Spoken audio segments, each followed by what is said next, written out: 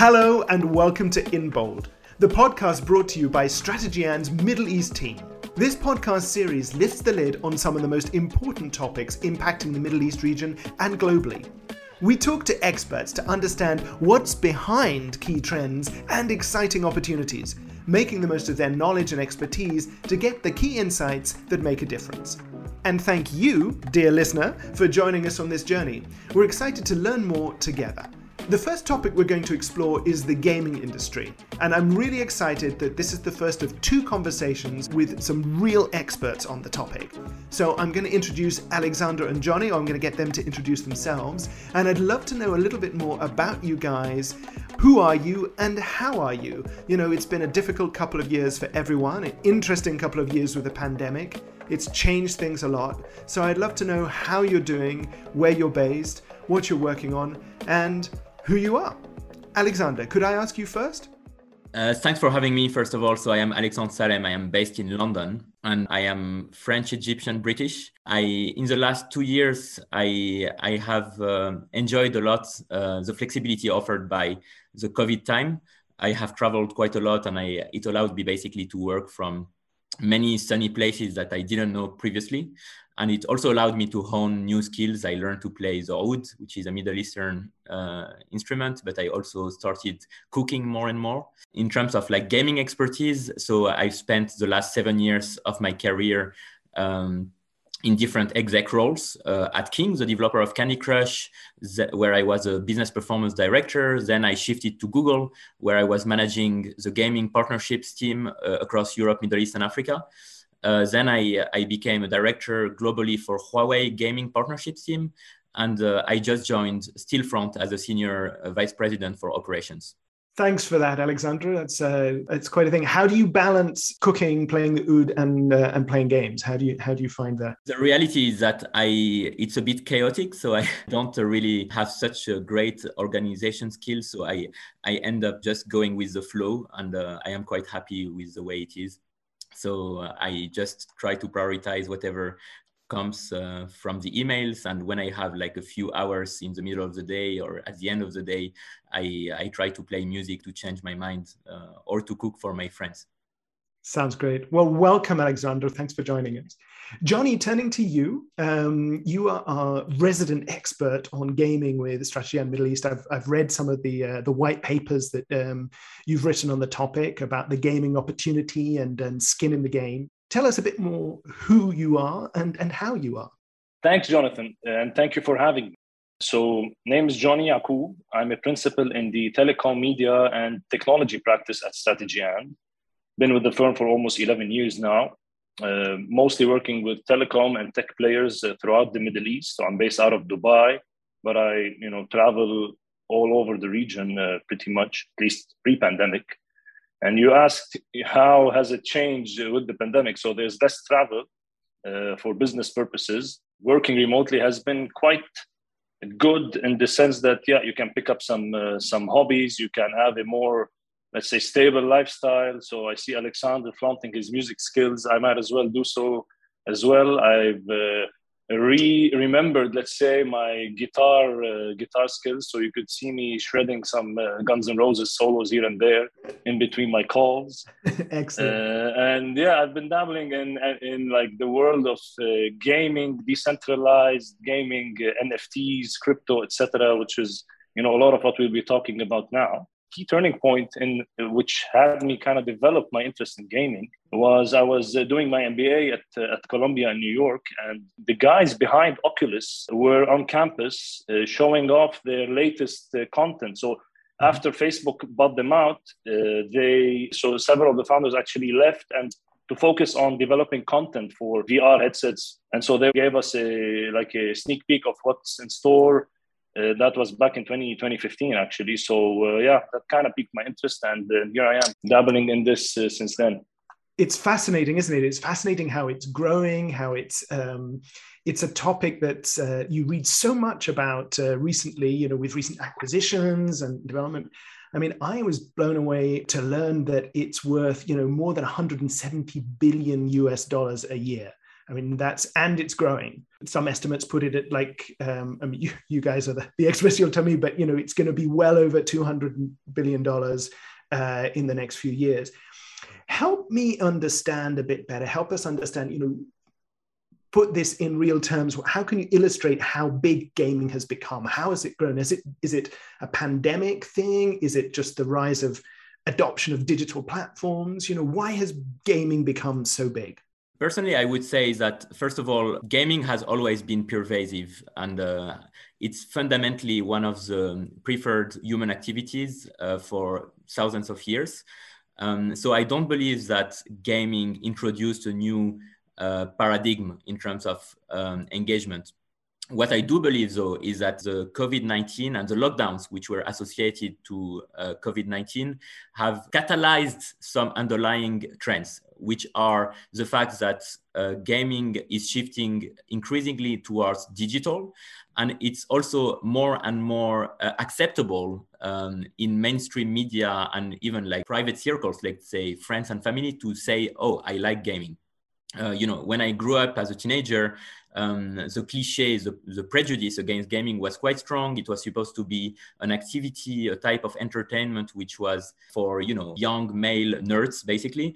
And, over the last 2 decades, I would say that this has shifted completely, not in terms only of data. We know that nowadays everyone plays across gender, across generation, across social status, but also I think there is an increasing acceptability in the wider society. If you look at the mainstream media, such as, The Guardian, the Financial Times, Le Monde, you have more and more regular features about the gaming trends. Politicians get more and more involved in the gaming communities. I am thinking, for example, of AOC, Alejandra, the politician, the New York politician who used, for example, the Twitch community to raise awareness about her platform. So bottom line, I think what COVID-19 did is increase this space of greater acceptability and greater engagement, greater revenue in gaming. But this was already like a massive industry previously. Super interesting. And I guess one thing I thought when you were talking there, Alexandra, is historically, or going back to that sort of prejudiced cliche of the nerd, it was a solitary activity. You were on your own in your bedroom, and now it's increasingly a very social activity. I mean, you can connect with people all over the world and develop that. Johnny, is that the right way to think about it? And also, can you pick up my numbers from the beginning? Was that correct me if I was wrong with those kind of 170 billion, 200 billion plus kind of estimates? Estimates are spot on, plus or minus. I mean, we're talking in the 180 or so billion for this year, 2022. Just to give it some perspective, this is bigger than like the box office, music, and North American sports industries all combined. So it is a massive, massive industry. And as Alexandre was rightfully saying, it's been as large for quite a few years now, or decades actually. But it's come more into, let's say, the headlines more recently with like a lot of acquisitions, a lot of trends, people staying at home because of the pandemic. So it's become more of a social phenomenon where people are sharing their time while playing games.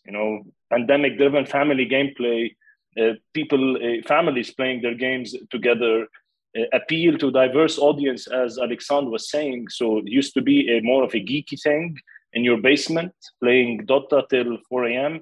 But, with mobile gaming, and everyone is connected these days with a mobile device and interconnections, demographics, or a broader base of the demographic population have access to games these days. And, talk about females, old people, everyone has a phone and is hooked to a game these days. So this is what the pandemic, I think, kind of like accelerated or kind of shifted us 3-4 years into the future.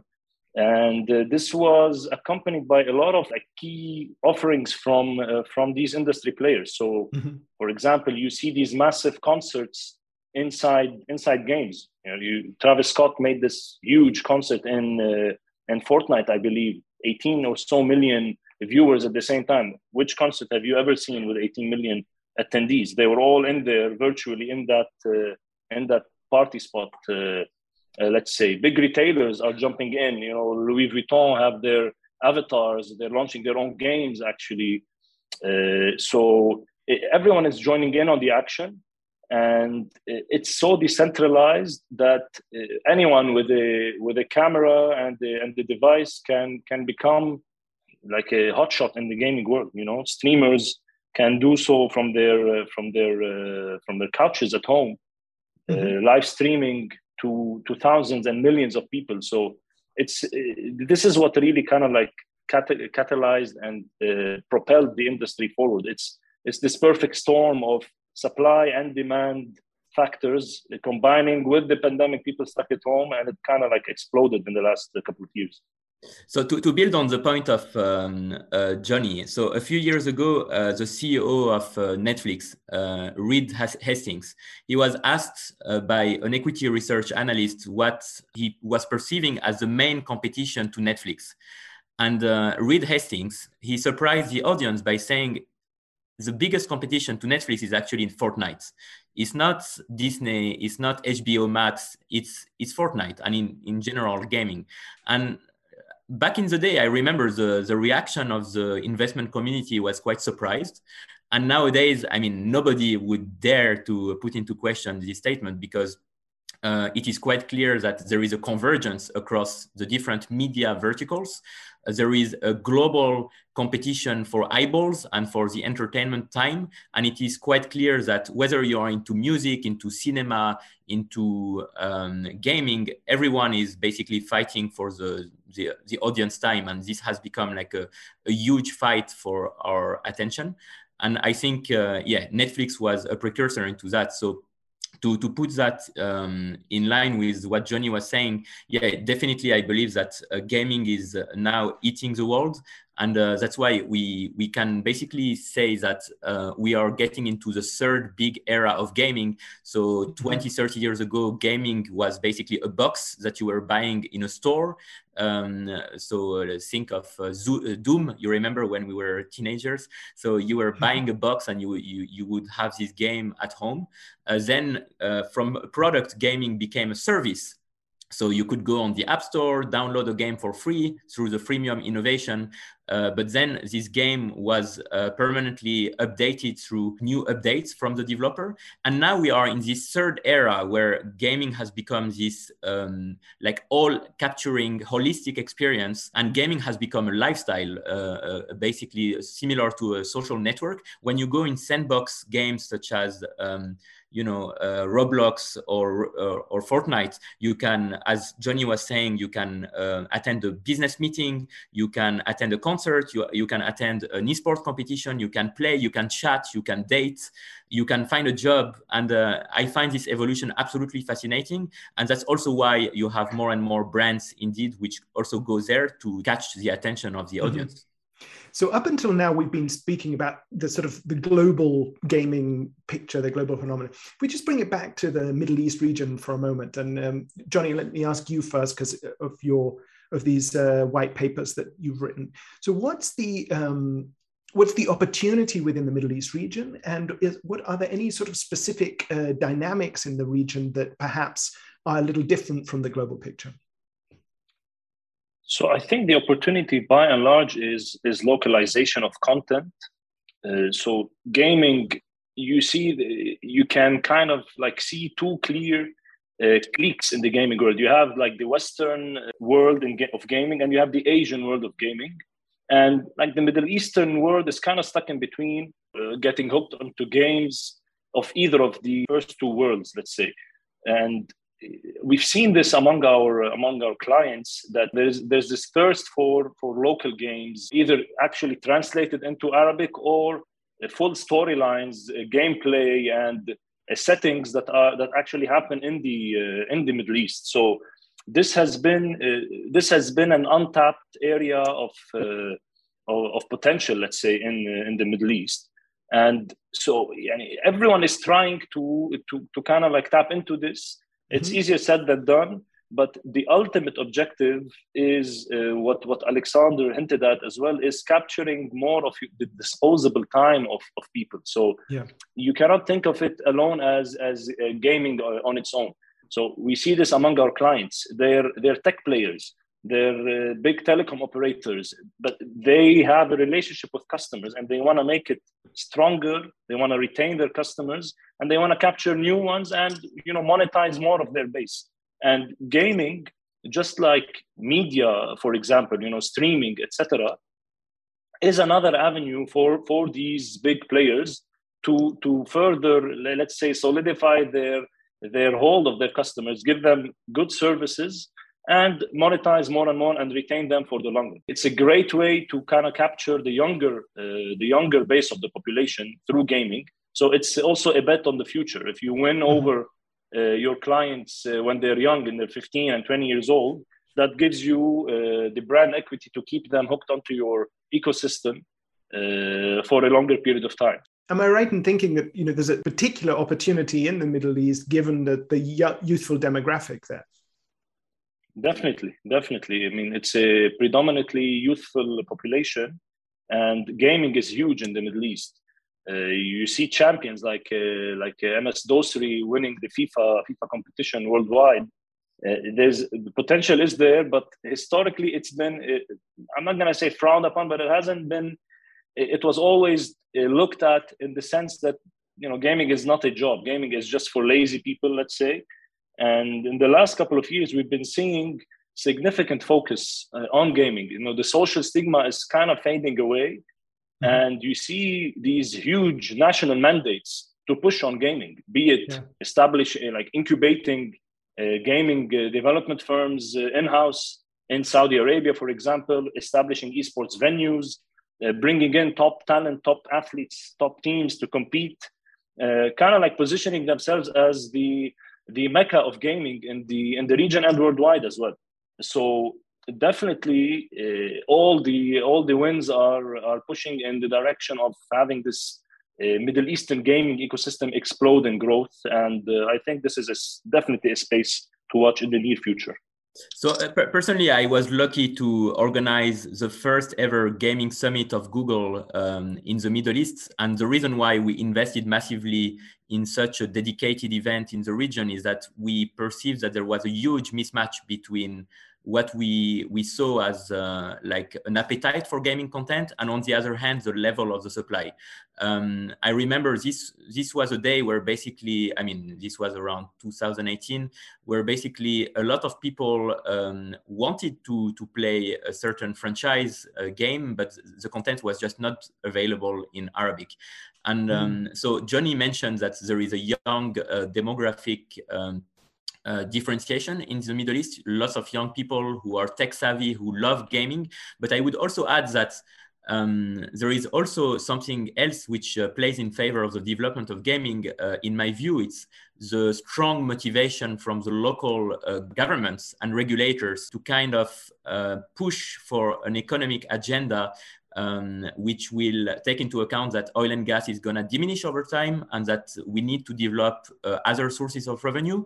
And for me, there is a news which perfectly reflects that in the last few days. It's the announcement that the PIF, so the Sovereign Fund of Saudi Arabia, has created from scratch the Savvy Group, which is an initiative to basically build a healthy ecosystem in the Middle East for development of games, but also for esports. And it was also revealed at the same time that there would be an acquisition by the Savvy Group of ESL, which is a leading esports events organizer. So I think this is just the beginning of the development of gaming in the region. We have already some few like success stories in the region with Jordan and the UAE, which have managed to build successful small ecosystems. But I think it's really the start of this trend. I am really excited by some developers in the region like Jawaker, like Babil Games, like Tamatem. But I think there is much more space for many more. It's fascinating. Yeah, sorry, go on, Johnny. Yeah, just to follow up on this, Alexander, fully agreed. The focus that we've been seeing on pushing the national agendas or mandates for gaming in the region has been, stronger than ever. You see this in the latest acquisitions, exactly, the creation of Savvy Group and the couple of acquisitions they made. This has started a few years ago, actually, if you think about it, like PIF, the Saudi Public Investment Fund, they revealed huge stakes in Activision Blizzard, which, as we all know, got recently acquired by Microsoft for a massive $69 billion acquisition value. So the interest in gaming to diversify is long-standing, and now we're actually in the center of discussions as to how to take it forward. Okay, we've been investing, we have a vision, we know where we want to go, but how do we get there? What are actually the building blocks to actually, spring launch Saudi specifically and the Middle East in general into becoming the epicenter of gaming in the world? So they have global ambitions, and this is something impressive, and it's actually great to be part of in the region at this point in time. It's very exciting to hear. So, we've talked about the massive global opportunity. We've talked about the opportunity in the region, and this is not just being led by developers now. It's already getting sort of the attention of leadership and political support. So the future looks very exciting. You've mentioned it sort of a little bit already, but I'd like to draw out a bit more the opportunity and the interest from parties beyond developers themselves. What's the opportunity there, and how do non-developers achieve success in terms of their own objectives in the gaming space? So I would start by answering the question, why is there an interest for gaming from non-gaming developers? And then I can go deeper basically into the typology of stakeholders who are getting in. So first of all, why is there such an interest for the gaming vertical coming from out of it? I think the gaming vertical is very unique. We've discussed already about the $178 billion revenue. As Johnny was referring to, gaming is now much bigger than all of the cinema bookings plus music together. So it's just an indication of how big it has become. In terms of engagement, gaming is also absolutely unique. People spend hours and hours across platforms playing games. So it's a very high engagement activity. But there are other very clear characteristics of gaming. There is a virality of gaming. So it's, sorry for the gaming jargon, but it's called the Metcalfe's law. So it's basically a measurement of the virality of gaming. So the idea is that if someone likes a game, you can go and stream it on YouTube and or on Twitch, and very quickly, without even investing in user acquisition, you can end up having a quite cool audience, a very highly engaged audience. So that distinguishes gaming from other types of entertainment vertical. Another characteristic of gaming, which puts it completely apart, is what I would call the time leverage of gaming. I will take a concrete example to explain this concept. Supercell has been for the last decade one of the most successful developers globally on mobile, with franchises such as Clash of Clans or Boom Beach or Heyday. And they have a handful of games which have surpassed $1 billion revenue across platforms. And up to a few years ago, they had less than 200 employees. Compare that with any cinema studio or music label, where basically those are also hit-driven businesses, but you need much more costs, CapEx and OpEx to get there in terms of revenue. So in other words, gaming has a much higher time leverage in terms of the comparison of the time engagement versus the time which has been spent creating the content. And that's, I think, makes it a very appealing vertical.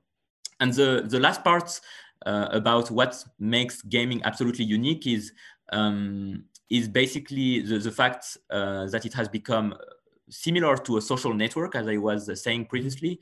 So in other words, people use more and more, especially in the Gen Z, gaming as a way to socialize, to meet new people, to interact with brands. And it has become basically a lifestyle. And there is no comparison in other entertainment vertical. So this, I think, can serve as a basis to answer your question, Jonathan, because we see indeed very wide spectrum of stakeholders who want to get involved. So you have governments, first of all, and regulators who want, for example, to deal with antitrust issues. So we are going to see what will be decided, for example, with the Microsoft Activision Blizzard deal.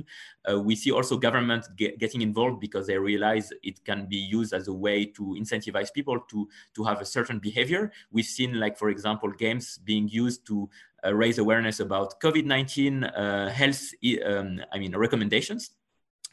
So that's government and regulation. We have then the investment stakeholders. So you see more and more gaming money into venture capital. You see institutional investors getting there because the returns are quite attractive in gaming.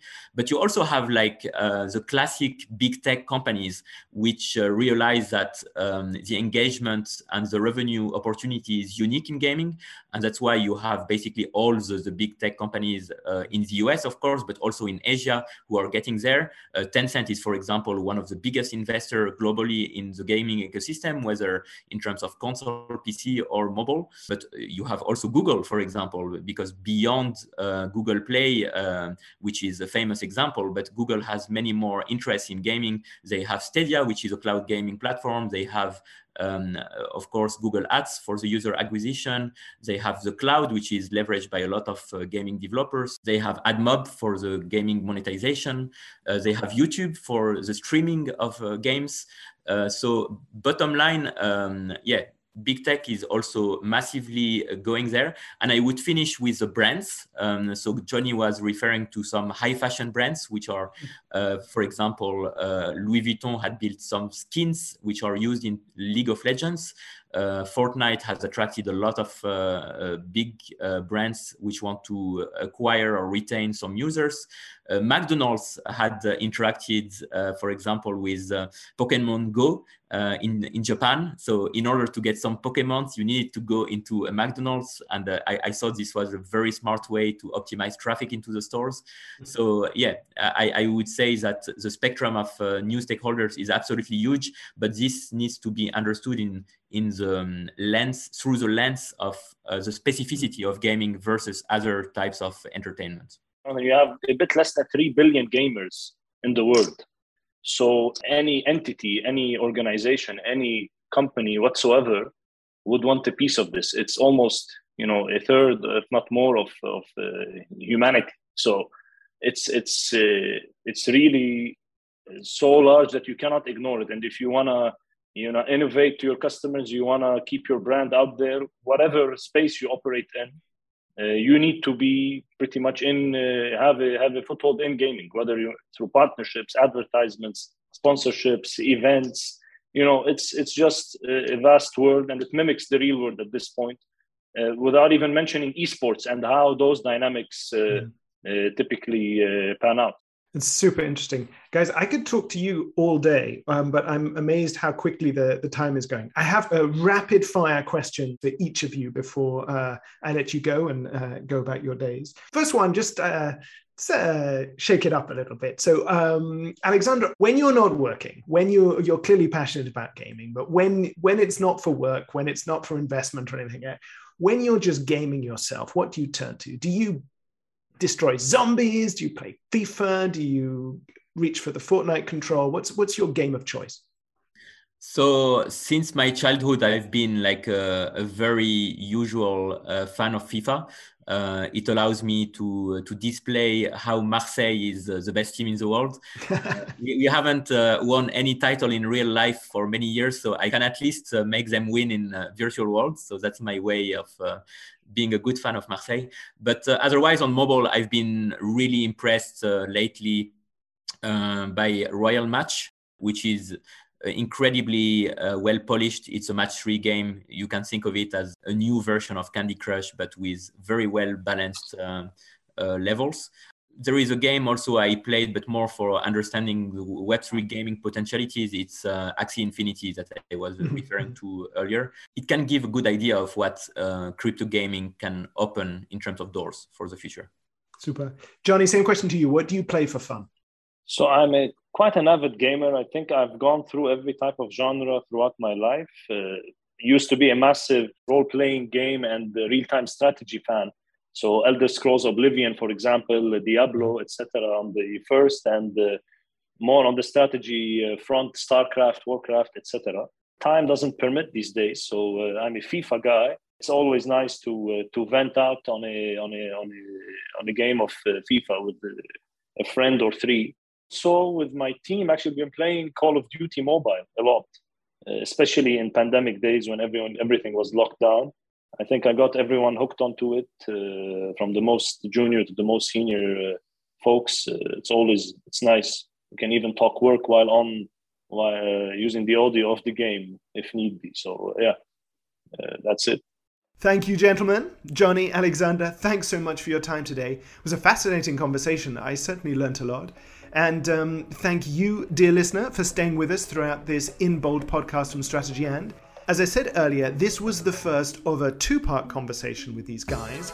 If you enjoyed today's episode, please tune in again to the next one, where we'll be going deep. We'll be talking about key trends impacting the gaming industry. We'll be looking towards the future, what could be coming, and we'll be talking about some exciting topics like NFTs and how that impacts gaming. So, please don't forget to subscribe to the channel, and whilst you're there, leave us a review, and we'll see you soon on the next episode of In Bold.